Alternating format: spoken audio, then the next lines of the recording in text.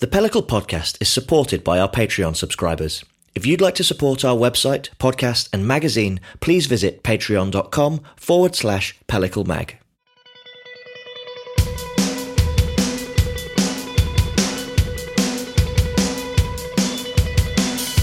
I'm Matthew Curtis, and this is the Pellicle podcast.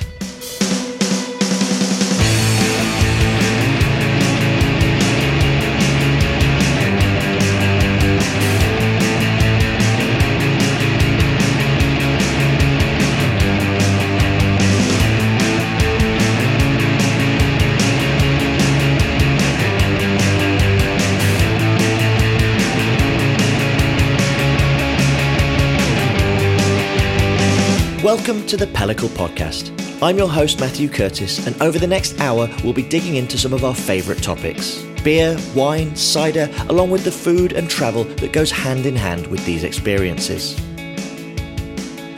Today's episode, our first, is a pilot of sorts. As we launch this podcast and begin to find our feet, I could think of no better place to start than discussing Pellicle itself. How it got started, what motivates us, and what are our plans for the future. With this in mind, I sat down with my co-founder, Johnny Hamilton, opened a few bottles and switched the mics on. As well as being a general enthusiast when it comes to his beers, wines, ciders and food, Johnny is also an accomplished brewer. He studied his Masters in Brewing and Distilling at Edinburgh's prestigious Heriot-Watt University, and until recently was the manager of Beavertown's Tempus barrel aging project. In September 2019, he relocated to Edinburgh, where as well as continuing to work with me on Pellicle, he's also helped to set up a new wine shop called Spry. And he's in the process of establishing a new brewery with friends called New Barns. I may be biased, but it's definitely an opening to keep on your radar for 2020. So whatever you're doing, please sit back, relax, and enjoy the show. You're listening to the Pellicle podcast.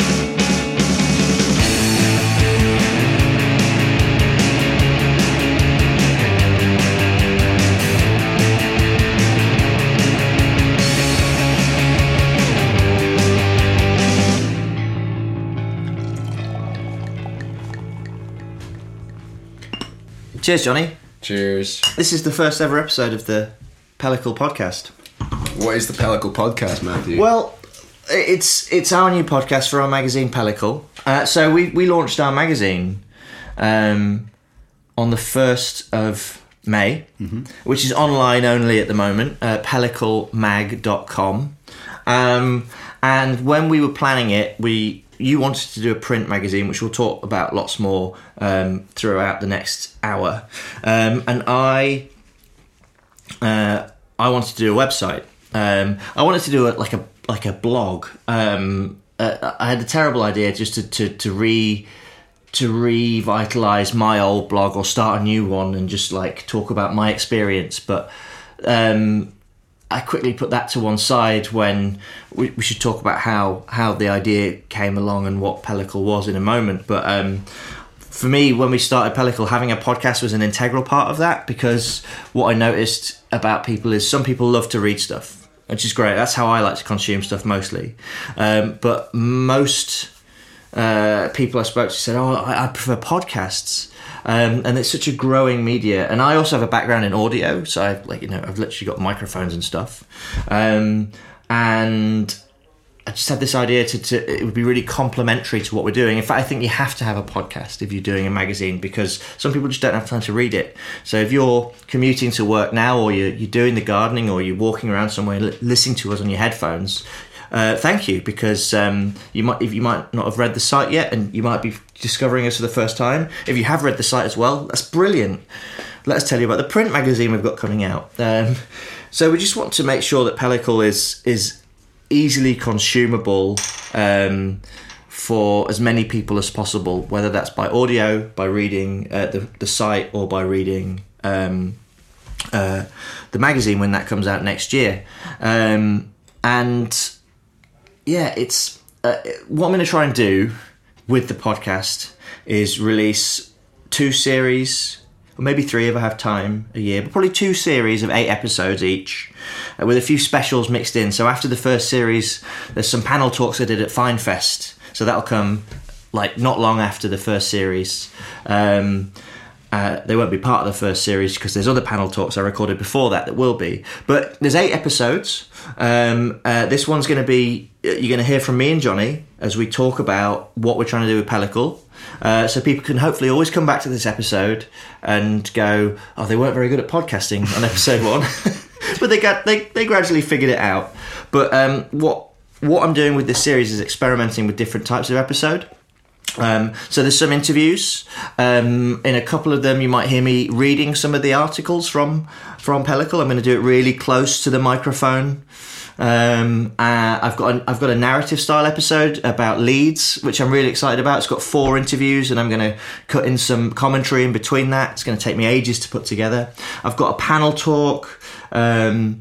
And there's some like lost episodes of podcasts I recorded for another podcast I used to do that never got aired, and it would be a shame to waste those. I think I've only got one actually that I'm going to put out. It's going to be a bit more business centric than maybe Pellicle is, because Pellicle, as we will discuss, isn't really a business magazine. We're very much for drinkers and people who like to eat and drink really tasty things. Speaking of which, before we go on, we should really talk about this beer we're drinking, which is from Creature Comforts in Athens, Georgia. Because Pellicle is about like what's in your glass at the end of the day. Really, that's what excites me. Is that our tagline? We've never come up with a tagline. We haven't. Is that our tagline now? It's about what's in the glass. Yeah. Can we get that on a t-shirt? We were just discussing what to put on t-shirts. It's a work in progress. So this was a gift from Blake and Adam at Creature Comforts, who were over at for Cloudwater's Friends and Family and Beer Festival. They poured some amazing beers. Their IPA, Tropicalia, as seen in the Avengers, because Thor likes to drink a bit of trop, as it's known. So if you watch Avengers Endgame when he's in New Asgard, he is drinking Creature Comforts beer, and that's a spoiler. Is that integral to the plot? I've not watched. It's not integral to the plot. It probably means that in the MCU, Blake and Adam from Creature Comforts didn't get erased by the snap. So well done. But apparently Chris Hemsworth, because they filmed a lot of it in Athens, in Atlanta, in Georgia, near Athens. I just realised that Georgia's got a mad connection to Greece. Has it? Well, yeah, never mind. Okay. Yeah, we got this. Well, you got this from Blake and Adam, who I'd never met before. I'd had their beers previously at McKellar 2018 in Copenhagen, and yeah, met them over there, and they were nice. But we went to Raw Wine Fair. Was that what this? We did. We went to Raw Wine Fair with them. We had a good day, didn't we? It's a great day on the tannin bombs until the tannin was no more. And then we went to Dishoom. Well, actually, we had a long day. We actually started the day at breakfast. Koya Bar. We had a good day. So we went to Koya in Soho, had breakfast udon, which is actually one of the best things you can have for breakfast, I discovered. I had kedgeree. It was pretty delicious. I had udon noodles with bacon and eggs in it. Yeah, it was like the English breakfast noodles. And then we went to Raw Wine for a few hours. And had Marksman buns for lunch. Marksman buns. Ate some cheese. I drank a lot of wines. I drank a lot of Guttergau wines from Austria, which I was very enamoured with. And Fulani in Italy, that they struck a chord with me. Yeah. They're sort of soft, peachy coloured wines, lovely pet nats from Italy. Yeah, we had a lot of those pouring at the event we did in Edinburgh a few weeks ago. Yeah. But yeah, we learned a lot about palate fatigue that day. Oh, yeah. Drinking hundreds and hundreds of wines. I was quite like... in a really warm room. I'm not a spitter, and I think my experience from that is I'm not very good at spitting.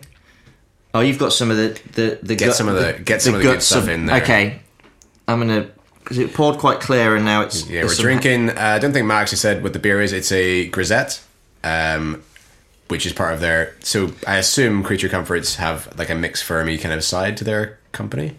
Yes, that's so. So they have a barrel program, which is what Blake. So I know Blake because we both used to work for a website called Good Beer Hunting, and he still does. He wrote a fantastic article on THP or mouse, as it's sometimes known, tetrahydropyridine. There's none in this.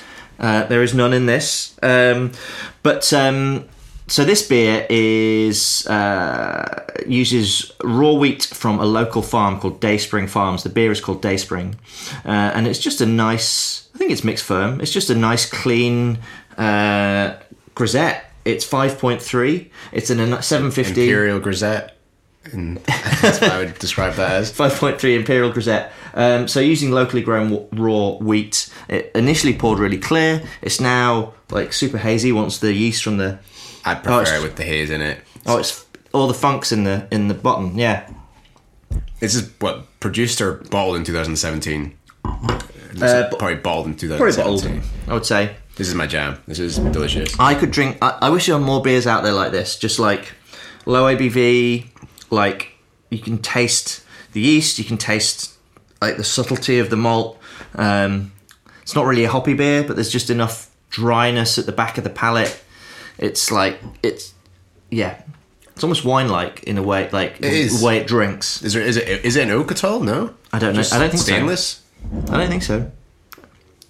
Yeah, I've only met Blake that day, and he's very kindred spirit. They're good guys, and Creature Comforts make some great beer. The other beer I had at Cloudwaters Festival, Friends and Family and Beer, in March they poured was Faugelet, where they had used, so there were no grapes in it, but they'd taken the Gamay grape profile and got, I think it was black cherries, raspberries and blackberries. Sorry guys if that's wrong, but there was 3 fruits that mimicked the palate of a Gamay, and then it was like it's quite high ABV, I think, but it tasted like Gamay, like it tasted like Beaujolais, and there was no grape involved. It was a very clever little experiment. One of my favourite beers of the year because it was just delicious. And again, their IPA. I had a really funny experience. I was volunteering at the festival, pouring some beers, and Jeff Bagby of Bagby Beer Co., formerly of Pizza Port, one of the guys who basically invented the West Coast IPA, he came up to me and said, I'll try the Tropicalia. And I'm like, have you tried this before, Jeff? No, he hadn't. And he's like, can you tell me a bit about it? So I start talking about how it's kind of like a West Coast IPA, but a bit more up to date. And I stop myself and say, hang on, I can't really explain this to you because you're basically one of the people that pioneered the style. Just try it. And he's like, yes, this is very good. So I think that's Creature Comforts, Jeff Bagby liked your IPA. But that's how we got this bottle of Dayspring. So thanks, Blake and Adam, and I look forward to drinking more Creature Comforts beers next year when they're back in the UK. They're a fantastic brewery. The Brett profile on this, because it's super Bretty, reminds me of. It took me a while. I was trying to figure it out for a while. I don't know if you saw me smelling it for quite a long time, but there was a beer that De La Seine did a few years ago with Melissa Cole. Mm-hmm. And it was, like a saison, a wheat saison. I think it was specifically like labeled as a wheat saison, and it was Bretted, and it's got a really similar Brett character. It's like leathery. I get that. It's leathery, but it reminds me a lot of De La Seine's Bretty beers, which they don't do that many. It's like Bruxellensis. The De La Seine beer. It's probably Brux, but yeah. What I like about this is the Brett's not really in your face. It's very subtle, but it gives it that sort of almost like tannin-y. It might be on oak. I don't think it is. But it's got that. It's very drying in the finish. Yeah, I mean it's probably bone dry, but the carbonation is delicious as well. It's probably bottle conditioned, but it's like super. It's really nice, sort of champagne-like small bubbles. Really well carbonated. It's been in the bottle for a few years. It's been in my little cupboard / cellar since February, March time, and it's doing really well. I'm enjoying it. We ended up that day of a very classy day of having quite a well-known Koya Bar is fairly respected restaurant in Soho, and then we went to Raw Wine, had a very classy time, and then we ended up having some lager. But then we had a bowl of cocktail. Oh yeah, so we went to Dishoom, and I think it was raining outside, and no one wanted to queue. And my thing with Dishoom, great restaurant. I love. It's brilliant, but the queue is a lie. The queue is never as long. When they say it's an hour and a half, what they mean is listen to the queue. You'll be drinking cocktails in 20 minutes, and But it works really well because it filters out people who really want to go from people who are like maybe going to go. So, but I'm not a fan of this policy at all. I want to book a table. I want to go to a restaurant. But says that we're also going after this to a restaurant that does not take bookings. Yes, we are. So we're going to go and queue for Black X Mangal because Johnny's going to Edinburgh. I'm very sad. I'm probably going to drink some bourbon and cry later, just so you know. But I do that a lot anyway. It's just at home, just on a Wednesday. Yeah, not on a Wednesday. I wait till the weekends these days. But it's that time when we went to the Dishoom, we did drink a bowl of cocktail and we had a lot. It was a Sunday night as well. Was it a Sunday? Oh, God. They were heading off in the morning. I had work. So I had a week. I was flying up to Inverness. Actually, I was fine. I spent a week, about 3 or 4 days hanging out with them. We went to P. Franco, which they loved. Blake, who's really into his natural wine, went to Brawn, one of my favourite spots in London, to drop like 140 quid on some Jura nonsense. It was Pierre Overnois. Yes, we're going to drink some lovely Jura wine when we finish this this beer, actually. No, it's good to talk about that time because that was we had basically got half a website built, hadn't we? Things were happening. We were doing Pellicle, and we were starting to talk about it. I got in via press pass of a non-existent website, so that was pretty fun. Yeah, like literally your first press experience. It's pretty exciting. So we had started building this website, but I think we should wind back a bit and talk about. I think what a lot of people don't know is because people know me as a beer writer.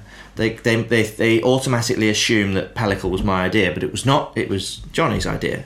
So why don't you talk about like what you were going to do, and then how you basically passed me the football, and I just ran for goal with it. Yeah. I mean, by the time this goes out, I will no longer be an employee of the company I currently work for. It's not there's any scandal or any kind of bad blood there at all. But whenever I think you protest too much. Yeah. No, winding you up. So in June last year, Beavertown, who I currently work for at the time of recording, but by the time this airs, I will not work for. Obviously, took some investment from Heineken, and whilst I don't really have, I'm not going to make my views that apparent on podcasts. We can go into it another time about buyouts and that sort of thing. It's not really why I'm leaving, anything to do with that, but. A lot of things changed, which meant that my creative freedom at work became less. So, going from, the collaborations kind of died up a little bit. We had some breweries who wanted their names taken off. I mean, let's not go too much into it. It's not really the point of Pellicle. It was a tough time. Yeah, it was not. It was really, weird. Yeah, it was weird. It was not really the same kind of, my emails are blowing up every day about, having to brew with Other Half and brewing with Trillium and all the big... We brewed with everyone. It was great. Mm-hmm. And post June last year, things kind of died off. There was obviously a lot of issues with the extravaganza, and a lot of people dropped out. It was quite a hard year, and I still had fun. But whenever you're used to brewing X amount of recipes per year and putting that's your creative outlet. I kind of got to this point at the end of the year where I was like, I really kind of stagnated here. I mean, I don't really know what I want to do. I've always been into magazines. I already said in my when we had the launch in May and I did my speech, Matt had written a really beautiful speech that he'd actually written down. I just ad-libbed, talked about the Beano quite a bit. Did I write a speech? I think so. You at least had something written down on paper of who to thank. I had thank yous, yeah. Yeah, but you've probably done a speech or two before. I talked about how my love of the Beano and the Dandy as a kid were a direct influence on owning a magazine now. So there you go. But it's on Company's House. It's real. It's official. But ever since I was a kid, it was I have a pretty bad attention span. I'm not really a big reader of books. But I always loved magazines, so whenever I was a kid, it started with the Beano and the Dandy. I'm the same. It takes a very good book for me to read the whole thing. And then it was music magazines. It was Kerrangs and Enemies and that sort of stuff. And then it was skateboarding magazines. And then I kind of dropped off a bit during university because I was obviously when you're reading so much for your tuition. This is when you're studying brewing. chemistry, and then brewing. Yeah, Mm-hmm. you find very little time to read, and whenever you're reading, your last thing you want to read about when you're studying brewing and distilling is anything on brewing or distilling or anything at all, really.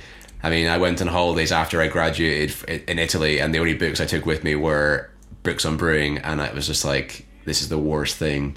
I've ended up in a resort in the south of Italy with nothing to do apart from reading, and the only books I brought were Wooden Beer and Wild Brews and American Sour Beer. Moved from Edinburgh down to London to work at Beavertown, and kind of got involved with more into like when you kind of moved down here, the food and drink scene's so amazing. Not that Edinburgh's not, and it's definitely growing and it's incredible.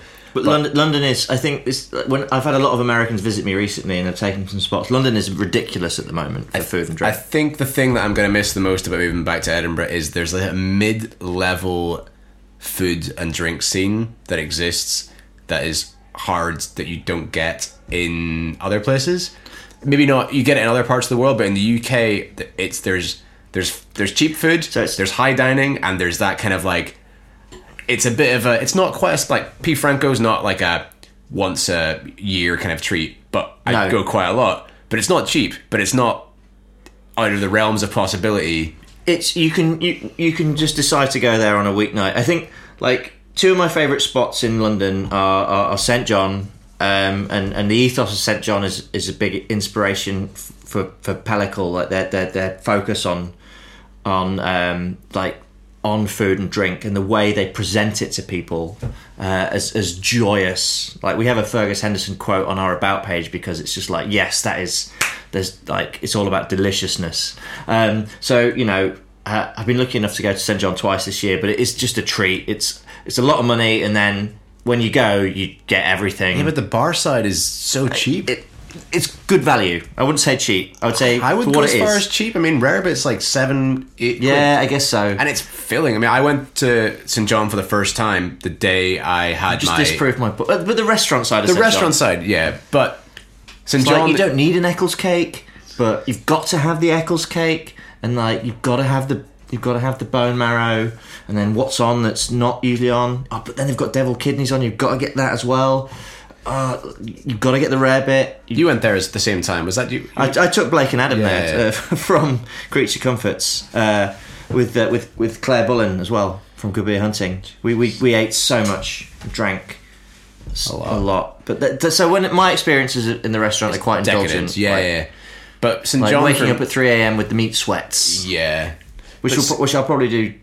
I'm expecting tonight. that. We're going to Black Axe Mango. We're going to have it tonight. So St. John for me actually was whenever I came down to London for an impromptu. I wasn't down here for an interview for Beavertown. I ended up getting an interview on an off chance by into Logan, and took myself in St. John.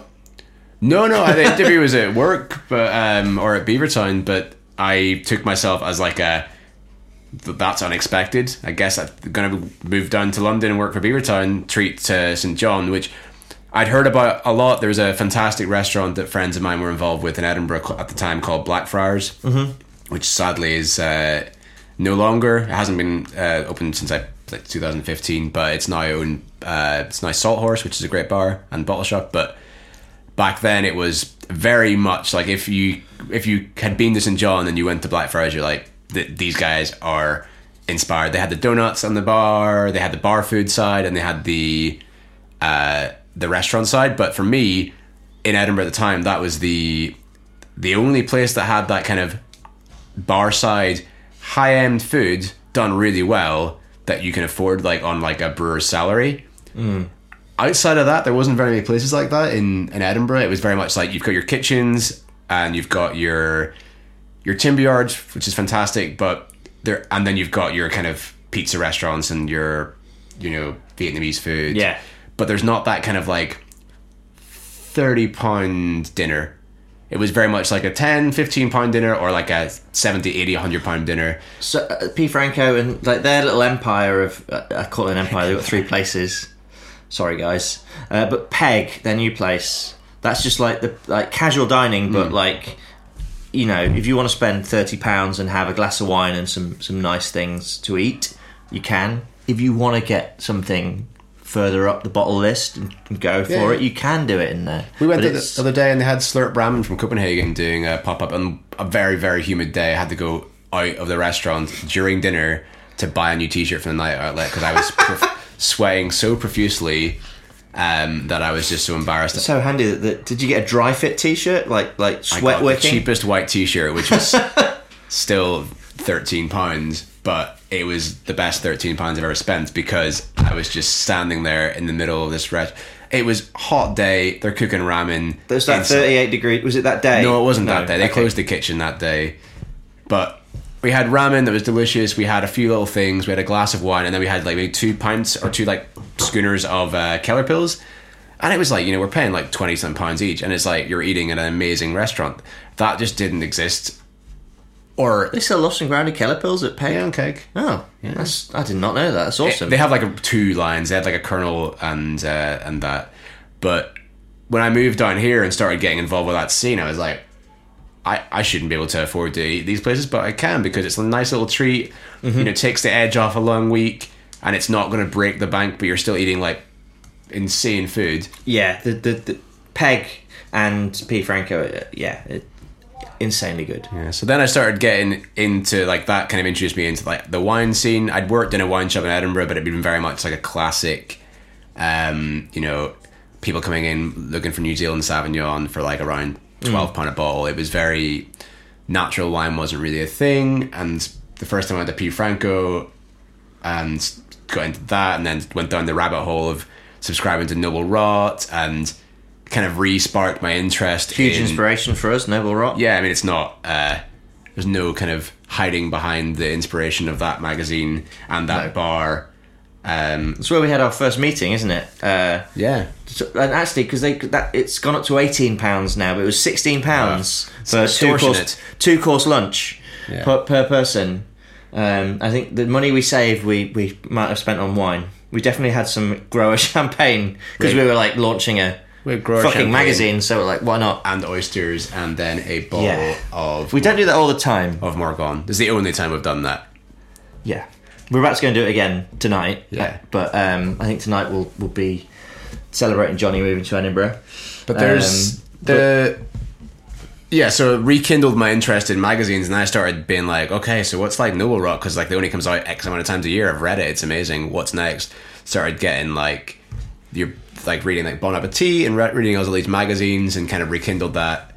And I realized that by the end of mid last year, that I'd gone so far down this food magazine publication, wine magazines like Pipette and other ones in front of us, like Noble Rot, obviously, Glue Glue, that I hadn't been reading anything about beer, but I love beer. It's my job, and I love to drink it. We're drinking beer right now. I'll probably have drank beer the past few days. I love it.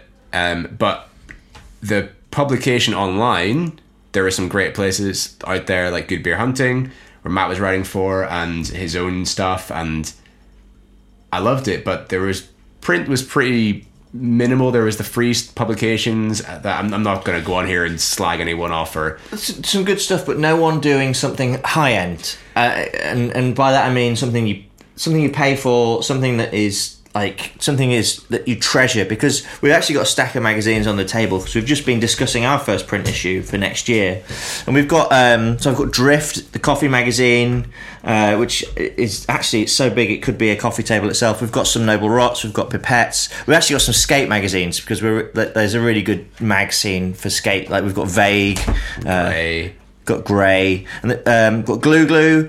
So my memory is when we were in 5 Miles. Yeah, and we met for a drink, and actually we didn't meet for a drink. We just happened to bump into each other, and you actually had this handful of magazines with you. Give me that trub. Some slurry right there. That is it's going to go right through me, but it's delicious. Did you edit that out? I don't think I'm going to edit that out. It's what it does to you. We're just drinking the dregs of this Creature Comforts beer. It's so good. So I'm essentially propagating myself now with the remains of the bottle. Apparently, do you remember? I remember ordering a bottle of the Colonel in 2011. They're 10 years old next month. Isn't that amazing? In September, the Colonel at 10.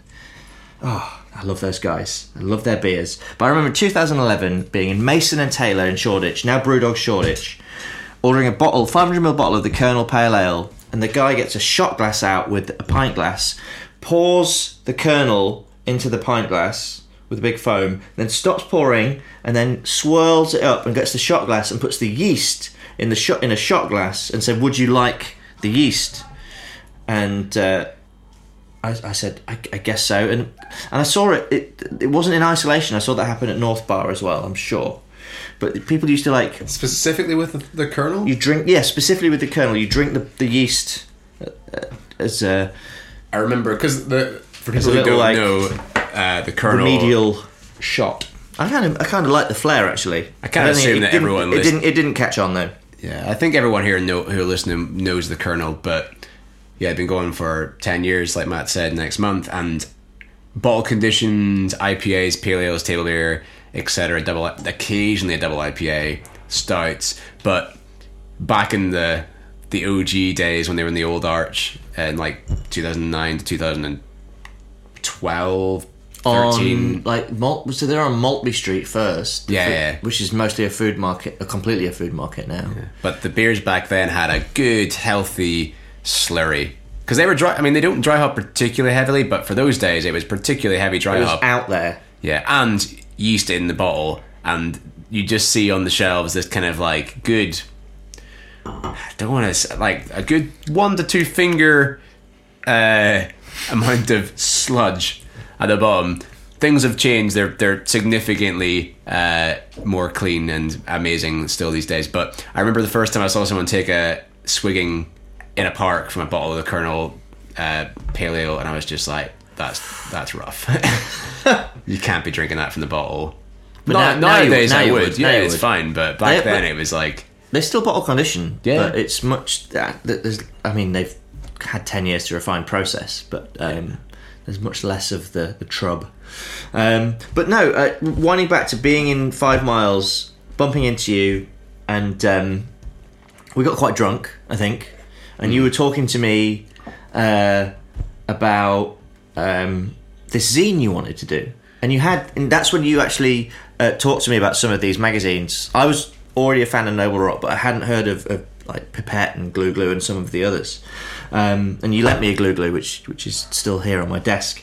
But that was about, I think that was October 2018? Earlier, it was in September, because I was just about to go to America, which is why I was going to... I'd just come back from America. Yeah, I was heading out to California and Utah and Colorado for the first time. Yes, and I'd just come back from Colorado, one of my regular trips, because I've got my dad who lives over there. And that trip was amazing. You actually poured beer at Firestone Walker's Terroir Fest. Took some amazing photos, which you should put those on the website. Like, I'll do something with them. Yeah, and then you went to High West Distillery. Jesus. Yeah, my friend Isaac, who I studied with at Heriot Watt, is the lead head distiller at High West. I love their ryes in particular. Yeah, the campfire whiskey they do, which is a blend of an unknown, they can't say, well, not unknown, it's known to them, unknown to the public, Scotch whiskey. I know it's not Islay, but it's a smoked lowland whiskey that they buy in IBCs for the blend, and then they blend it with rye. It's campfire whiskey. It's one of my favorite whiskeys. It's like the perfect. I had no idea that the smoke came from. They were importing Scottish. It's Scotch whiskey. That cost them a fortune. No, I mean, it's quite expensive whiskey to buy, but I bet it cost them quite a bit to bring it over. But yeah, I did that, and then I was kind of like, I was flown over there with work to go pour beer at Terroir, and I was like, I'm not going all the way to California for a festival. I'm going to make like a 3-week trip, so planned to go to LA, San Diego, see some friends, like mutual friends of ours, like Andrew, stay with him from Modern Times. Andrew Schwartz. Yeah, and stay with my friends from Highland Park in LA, and my friend Craig, who works at Firestone Walker, and then I ended up the trip managed to convince work to get a brew with Chad Krugestave in Denver. And then I got to go see... Did you ever get to try that beer?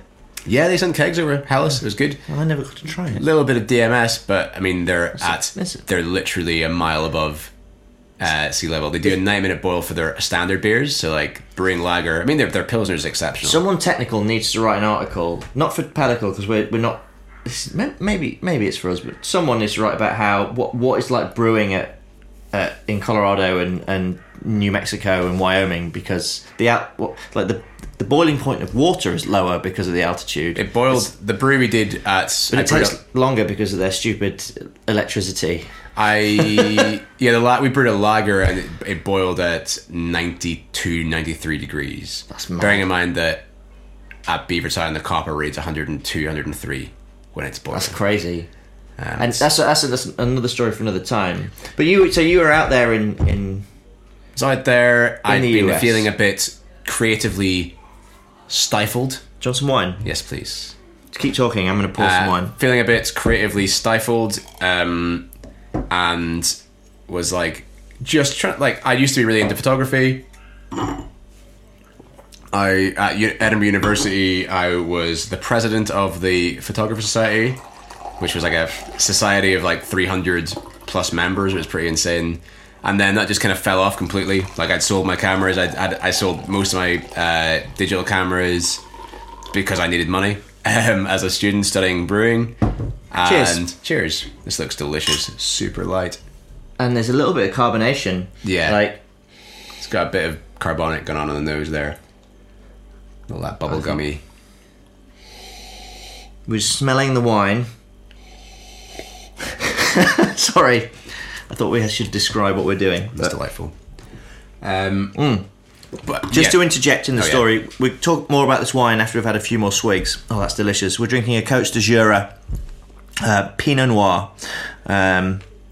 Producer's down the bottom. From Marie-Pierre Chevasseau Fasciné. Apologies for that. I did that very quickly. My French is terrible. Maybe just read it in a comically bad way. No, because I think that'll be offensive. Only to people thinking that you can't pronounce French. I think it's the producer is Grange Bernard. I don't know. The back might be easier.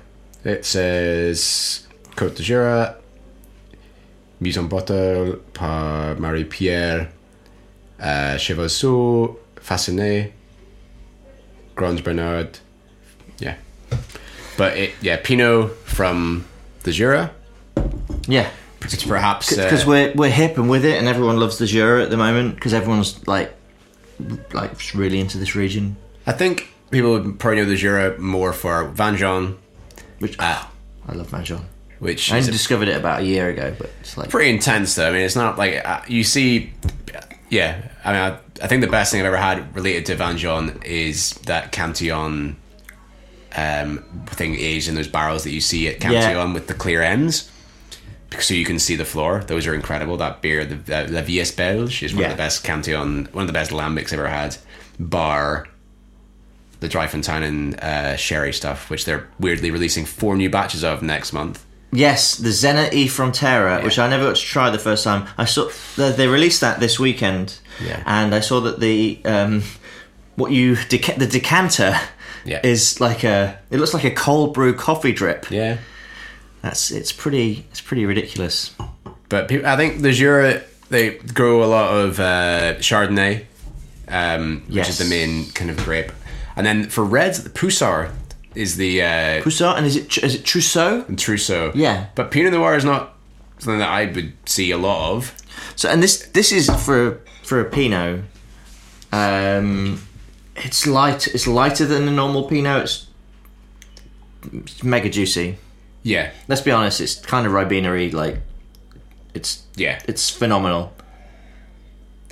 So, what was I saying? Something about being we were in 5 miles, I was interjecting. We were talking about the origins, like the convoluted origins of pellicle.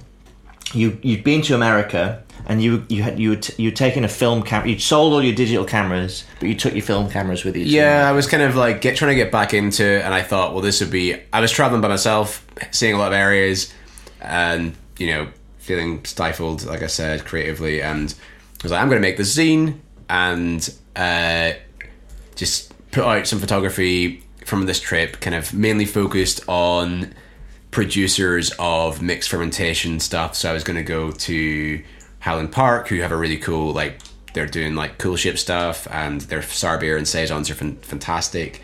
I was going to Modern Times, who, you know, Andrew's got an amphora, like myself. Mm-hmm.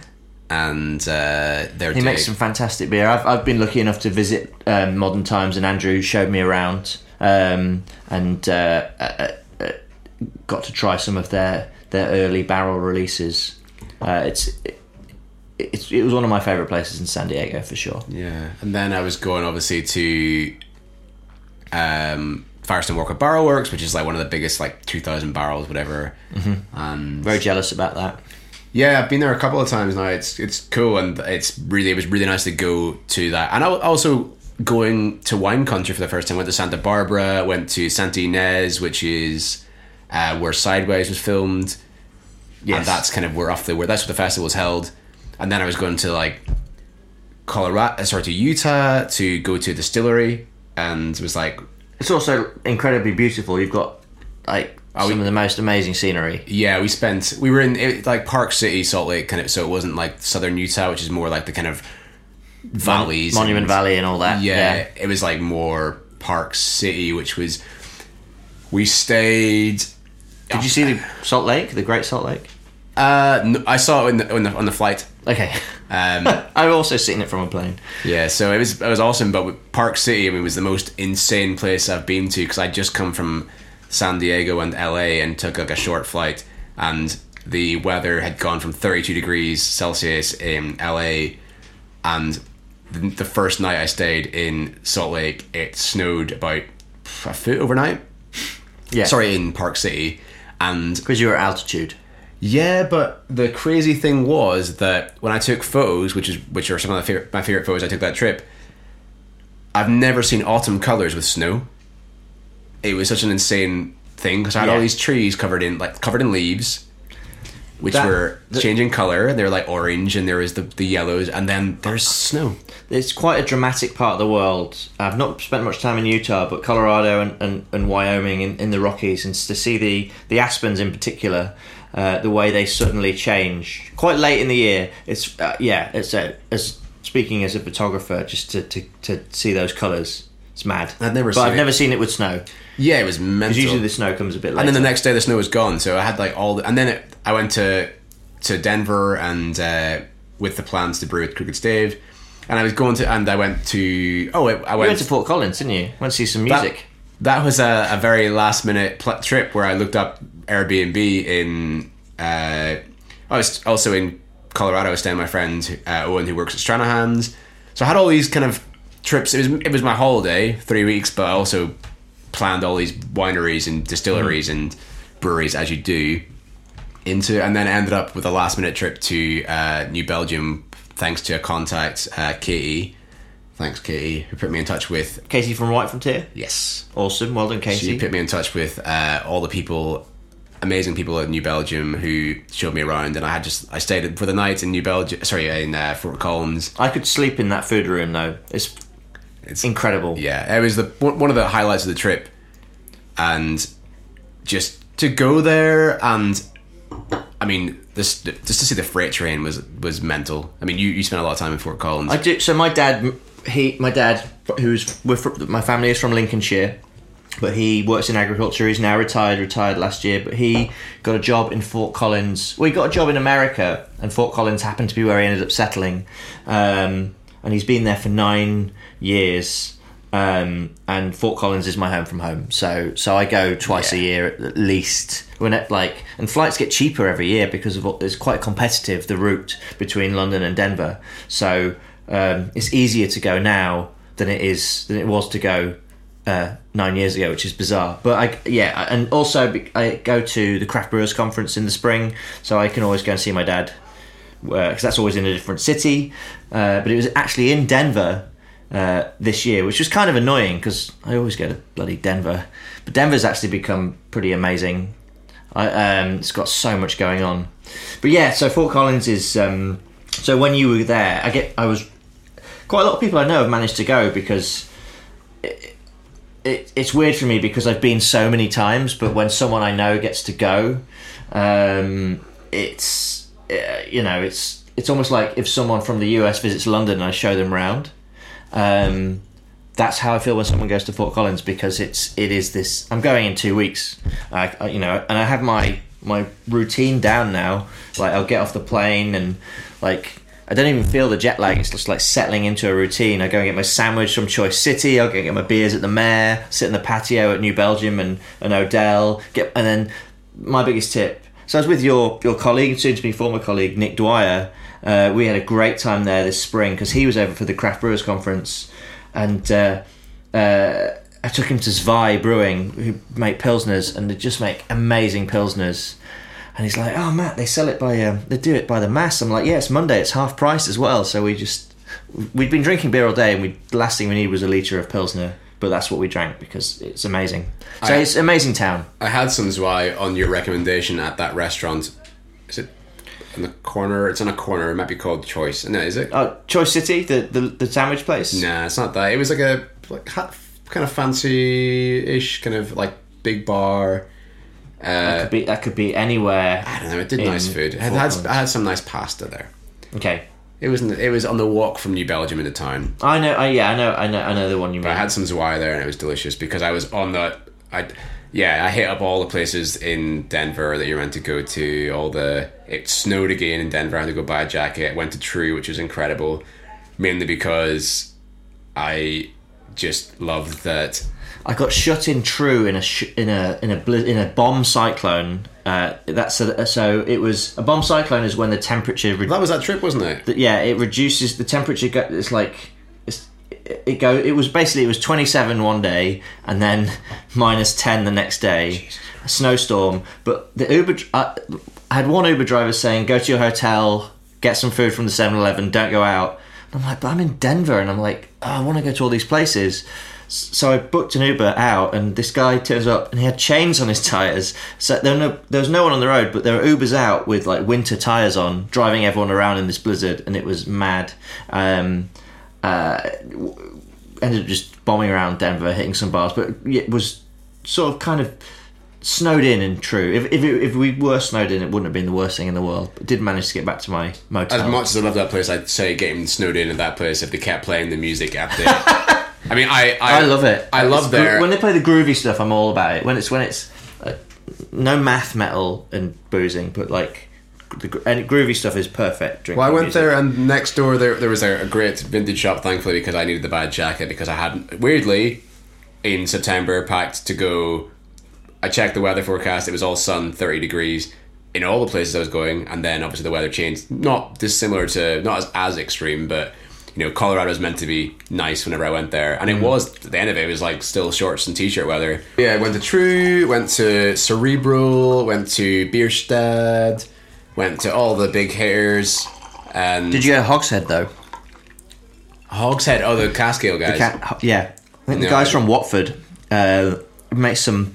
It's one of the few proper cask ale breweries in the US. Our mutual friend, they make some incredible beer. Went there. I did a lot of lime scooting around town. Yeah. Which was... Me too. I don't think I should be allowed.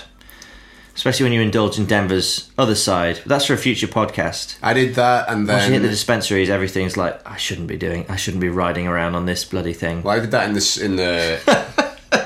Bearing in mind my first time at Colorado. And I had just come from Utah, which is higher in altitude, but for some reason I felt that I got more affected by the altitude. Whether it's legit or not, probably the weed. Perhaps.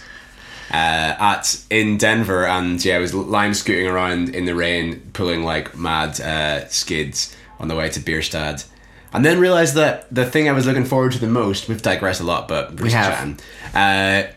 That the thing that I was looking forward to the most, the slow pour pills from Bierstadt, because a guy from... It's a lot of ceremony, isn't it? Well, a guy, Brandon from Tired Hands, came and visited me in June or May last year. after CBC in Copenhagen, he came and Andrew actually put me in touch with him, and he wanted to come to the brewery, and he taught me about slow pours because they'd been doing them quite a lot at their stall in Copenhagen. Prayer Church, is that what it's called? Prayer. It's like their fooder aged pilsner that Tired Hands do. Okay, I've not had it. Prayer something. It's probably very good. I'm wearing a Tired Hands t-shirt. Yeah. Look, I'm a fan. So I'd been aware of the slow pour movement, and at work I'd been kind of annoying people all summer by just like slow pouring everything. And we'd been brewing quite a lot of pilsners last year, and one became a Brett Pilsner, which was kind of inspired by that beer.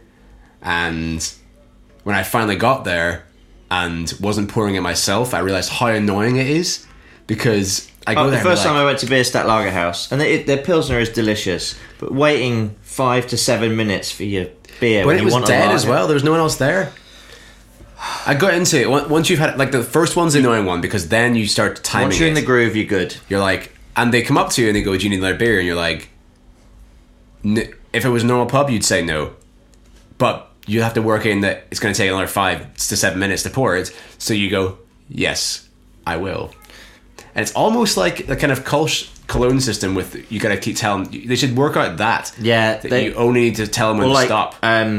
In the Czech Republic, when you finish a beer, they don't ask you for another one. They just bring you another one. But speaking of the Czech Republic, and there's one brewery in Massachusetts, Notch, who make incredible pilsners, and they do a fast pour because they have the Czech pour taps. But if you go to Prague, they just throw the beer into the glass, and so I think the slow pour thing is a bit of marketing spiel. But they also do a fast pour Hefe, no?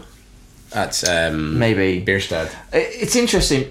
I also know that Coors, I can't remember the name of it, but there is a beer out there in Denver, in Colorado, from Coors that mimics the Bierstadt slow pour. It's become a bit of a marketing gimmick. It is true that like lots of lovely aroma is in the head, and the foam is like my favourite part of the beer. It does look great, but you see the Czech tapsters do a mliko milk pour or chledinka or en schnitt, when they just pour it half beer half foam, and they just basically throw it out the tap, but it's set up to do it like that. So it'd be interesting.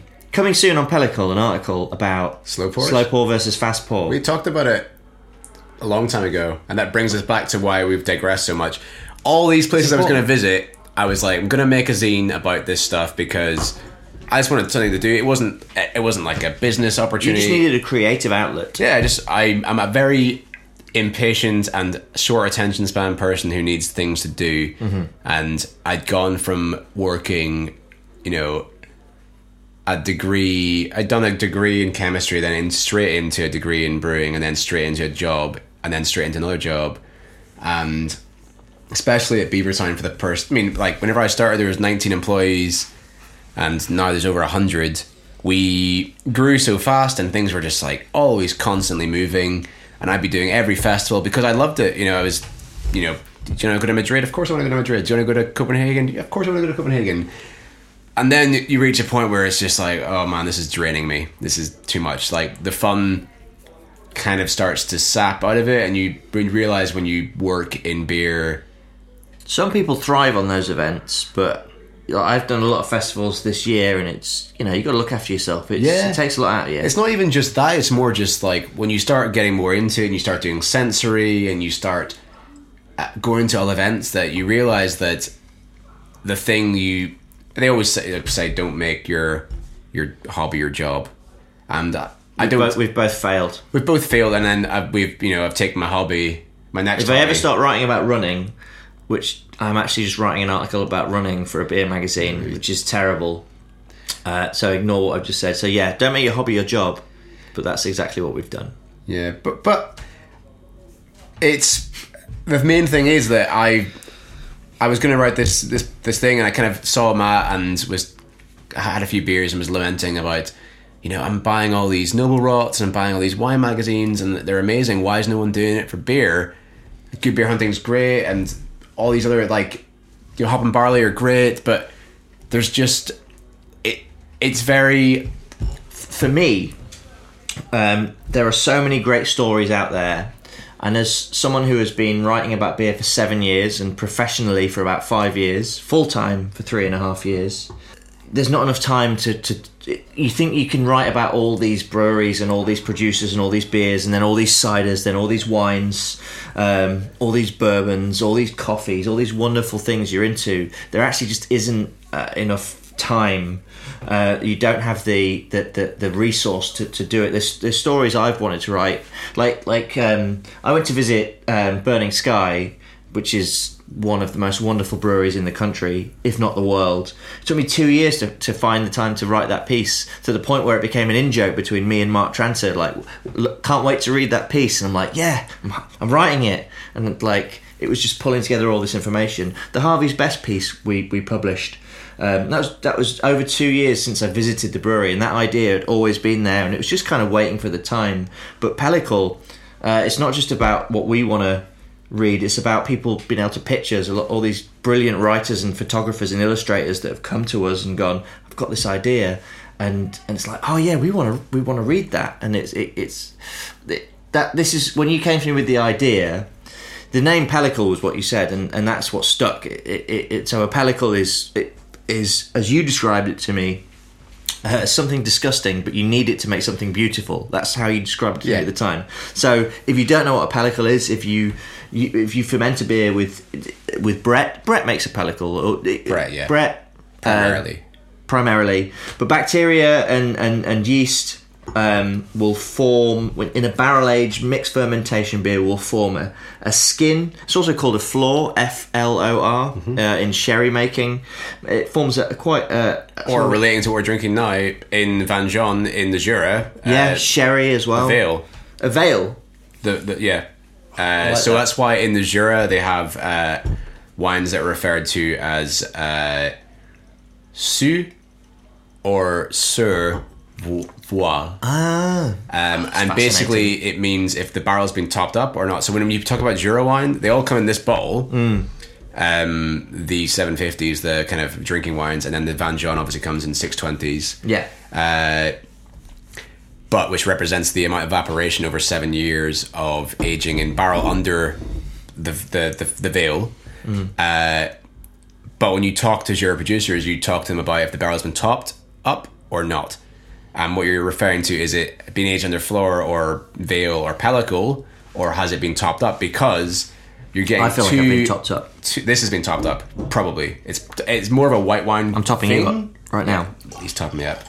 But Sorry. It's a very distinct difference, because what you're asking is an oxidative style wine, is it going to have these like off flavors, I'm doing air quotes, or is it going to be a clean wine? So you can get Chardonnays from the Jura that are with or without veil, and basically what you're asking is it going to taste like a Chardonnay like I'm used to, or is it going to taste weird and oxidative and slightly like Van John? I think this tangent is brilliant, because what we haven't really talked about was what I wanted to talk about on this episode, which was why we started Pellicle. And what we've done is instead we've talked about the travel we've been doing, we've talked about the beers we've been enjoying. We haven't talked about cider, but we will talk about cider a lot in the future, because we love cider. We've talked about the wines we've been enjoying, and that's when we sat down. So the idea formulated in this sort of like drunken evening at 5 miles, and then it started to crystallize very quickly, and suddenly it became a reality. And we were buying URLs and I was phoning Jen at Hot Burns and Black, who I got this wine from. I subscribe to their wine club because they just send me 3. I'm learning about natural wine, and they send me 3 bottles a month, and they also sponsor the website. So shout out to those guys for being awesome. This is also and like one of the best wines I've had in a long time. Yeah, it's brilliant. And but what this conversation is, I wanted to just talk about, this is our ethos, this is our philosophy, but we've explained that because all we've talked about is all this amazing stuff we're eating and drinking and tasting, and that's what Pellicle is about. It's about this crystallization of this joy we get from all of this stuff. It's it's about that first pint at the end of the day. It's about sniffing that wine you've been saving for a special occasion. It's about sharing that cider with someone. It's about that pork chop you had, or I don't know what. I think I want to eat a pork chop right now. But that's Pellicle, and then beyond that, it's not just about Johnny and I. We get to read all these fantastic submissions, but we get to also email people like Katie Mather and Claire Bullen and Lily Waite, David Nielsen in Ohio, Alex Jewell and Owen Walsh, and all these amazing talented people. Tida, who did our logo, Tida Bradshaw, she's a genius. Getting to work with all these people is an extension of basically us getting drunk and saying magazines are great, but there's so many stories still not being told, and I think there's so much good stuff out there already, but there's still so much that's only like a 1% of what's actually happening in food and drink, and we're just going to add a tiny drop to that and gradually talk more about food and drink to people. And my ambition with Pellicle is, if someone who loves wine comes and reads one of our wine features, we've got some really amazing stuff planned. Feature on Black Book in London, feature on Anchor Hill in Wales, some amazing stuff. And if someone comes and reads that piece and then goes, I'm going to stick around, and they read about beer and they read about cider, or if someone comes in to read about Harvey's Best, which we just published recently, and then goes, I'm going to stick around, and Tom Oliver, I've heard of this guy, and reads about cider, bringing all of these cultures together, that was kind of like where it came from, because the two of us, it's about this gastronomic adventure in a way. It's like we just love tasting all this stuff, but can we love beer and wine and cider and everything else as much? I mean, that's our sort of triage of what we're focused on, but that's for now. Maybe in the future we'll bring some other stuff we love into it, but that's kind of, this conversation has been about that, which kind of sums up Pellicle in a way. Thanks for tuning in, everyone. If you'd like to support the content we produce at Pellicle, please consider supporting us via Patreon. You can sign up by visiting patreon.com/PellicleMag. Please also consider leaving us a review in your podcast app of choice, as this will help more people find the show. Until next time, I've been your host Matthew Curtis, and you've been listening to the Pellicle Podcast.